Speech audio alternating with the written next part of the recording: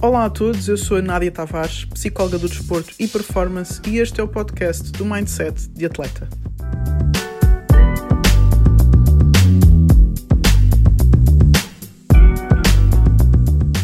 Não há nada que substitua horas de trabalho. Eu sei que a maioria dos produtos que se vende hoje em dia e das publicidades que se faz hoje em dia tem a ver com algo que é muito rápido e que atua de forma super fast e que a gente consegue criar um atalho espetacular para termos formas mais rápidas de alcançarmos o que quer que seja. Mas não há nada que substitua horas de trabalho. É dietas espetaculares, é comprimidos para emagrecer, é formas de ganhar dinheiro em um dia, uma semana, em um mês, é formas de chegar ao sucesso rápido. Não existe.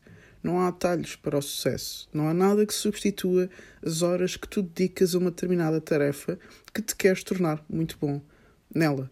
Vejam os grandes exemplos, por exemplo, no meio do desporto, Michael Jordan, Cristiano Ronaldo, Kobe Bryant, Michael Phelps e outros que vocês admirem. Pensem se alguma vez eles vos falaram de que o processo para chegar a resultados foi uma coisa muito rápida. Pensem se os discursos que eles fizeram ao longo da vida deles não foi de trabalho, de dedicação, de tempo, de persistência, de resiliência, de ter que cair e ter que levantar, ter que resistir a dificuldades, a momentos em que ninguém acreditava neles, a momentos em que não tiveram resultados e que ao longo do tempo, com horas de trabalho, chegaram lá com repetição, com experiência, inclusivamente dando-se tempo suficiente para ganharem confiança nas suas competências e naquilo que estavam a desenvolver.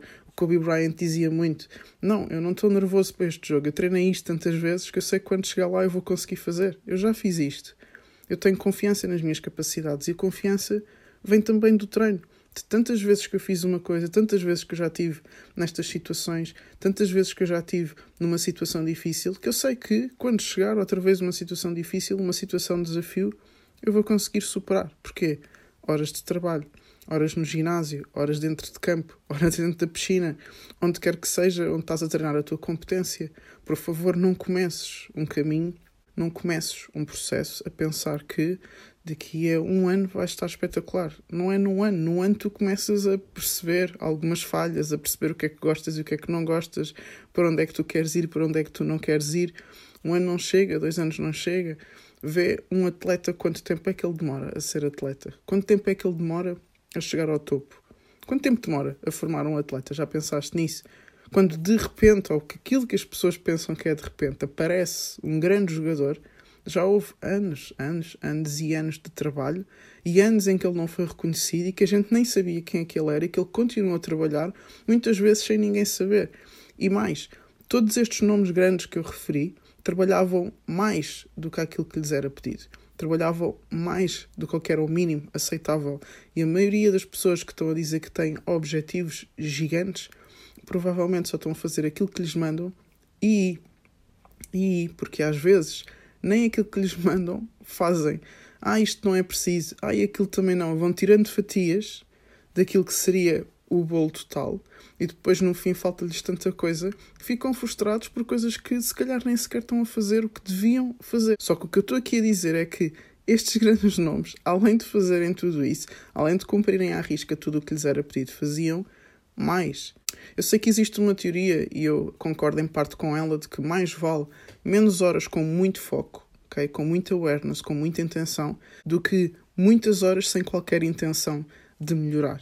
É verdade, mais vale, mas isso não substitui as horas de trabalho. Obviamente que depois das horas de trabalho existem várias condições para que essas horas de trabalho rendam, para que sejam eficientes, para que te tragam resultados. Obviamente que essas horas de trabalho têm que ser direcionadas, têm que ter estratégia, têm que ter um plano de ação, têm que ser direcionadas para determinadas fraquezas que tu tens que melhorar, têm que ser direcionadas para coisas que tu tens como pontos fortes e para potenciar ainda mais, sim. Só que a base de tu chegares longe, a ser um atleta de alta competição, para ser um grande treinador, para ser o que quer que seja que tu te queres tornar, a base é o tempo que tu dedicas àquela tarefa, o tempo que tu dedicas àquela competência.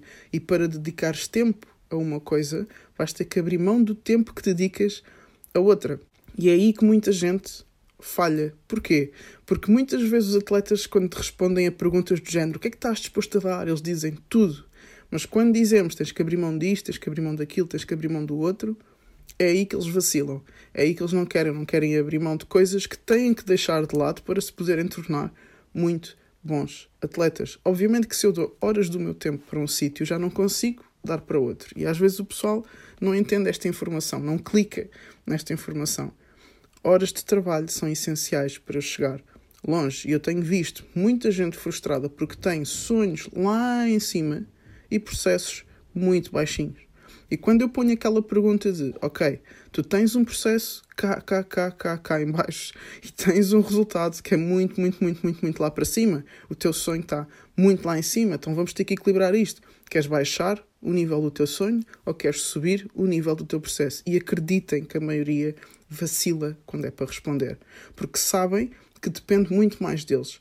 Que depende muito mais deles do que a oportunidade que o treinador tem para lhes dar, do que a oportunidade que o clube tem para lhes dar, ou que algum agente tem alguma coisa para fazer por eles. Eles sabem que vão ter que começar a fazer muito mais, que vão ter que elevar o processo, ou então parar de reclamar por não terem ido ao resultado que querem, que normalmente é o que está a acontecer quando estamos a falar de frustração. Alguma coisa que queriam alcançar que ainda não aconteceu, algum resultado que queriam alcançar que ainda não conseguiram.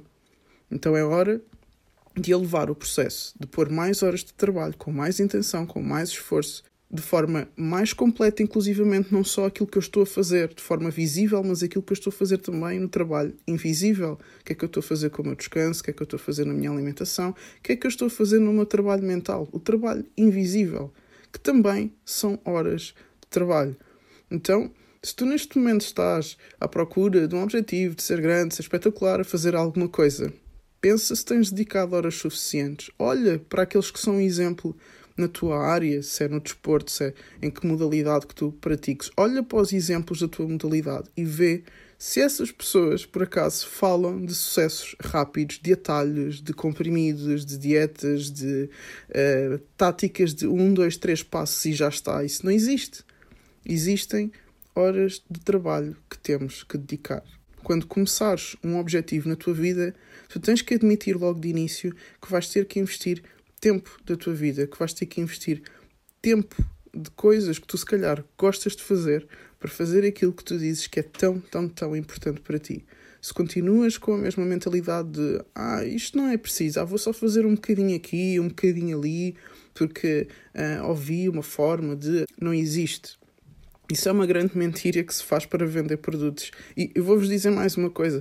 A verdade é que as pessoas ficam viciadas nestes produtos. Porque, neurocientificamente falando, a sensação de quase conseguir é quase igual à de conseguir. Então, quando tu, por exemplo, compras um comprimido para emagrecer, ou fazes alguma coisa que te faz ganhar algum dinheiro, e que tu pensas que é isso que te vai fazer rico e etc.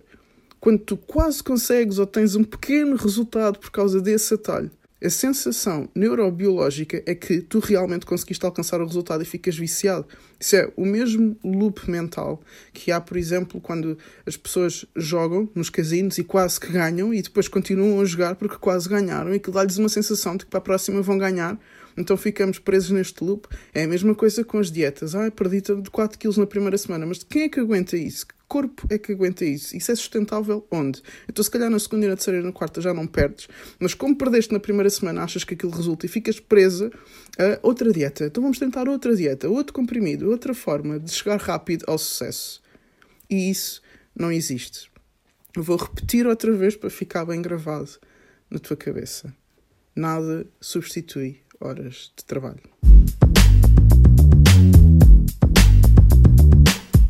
Espero que tenhas gostado da mensagem, que tenhas desfrutado dela, mas agora lembra-te, põe em prática. Até à próxima.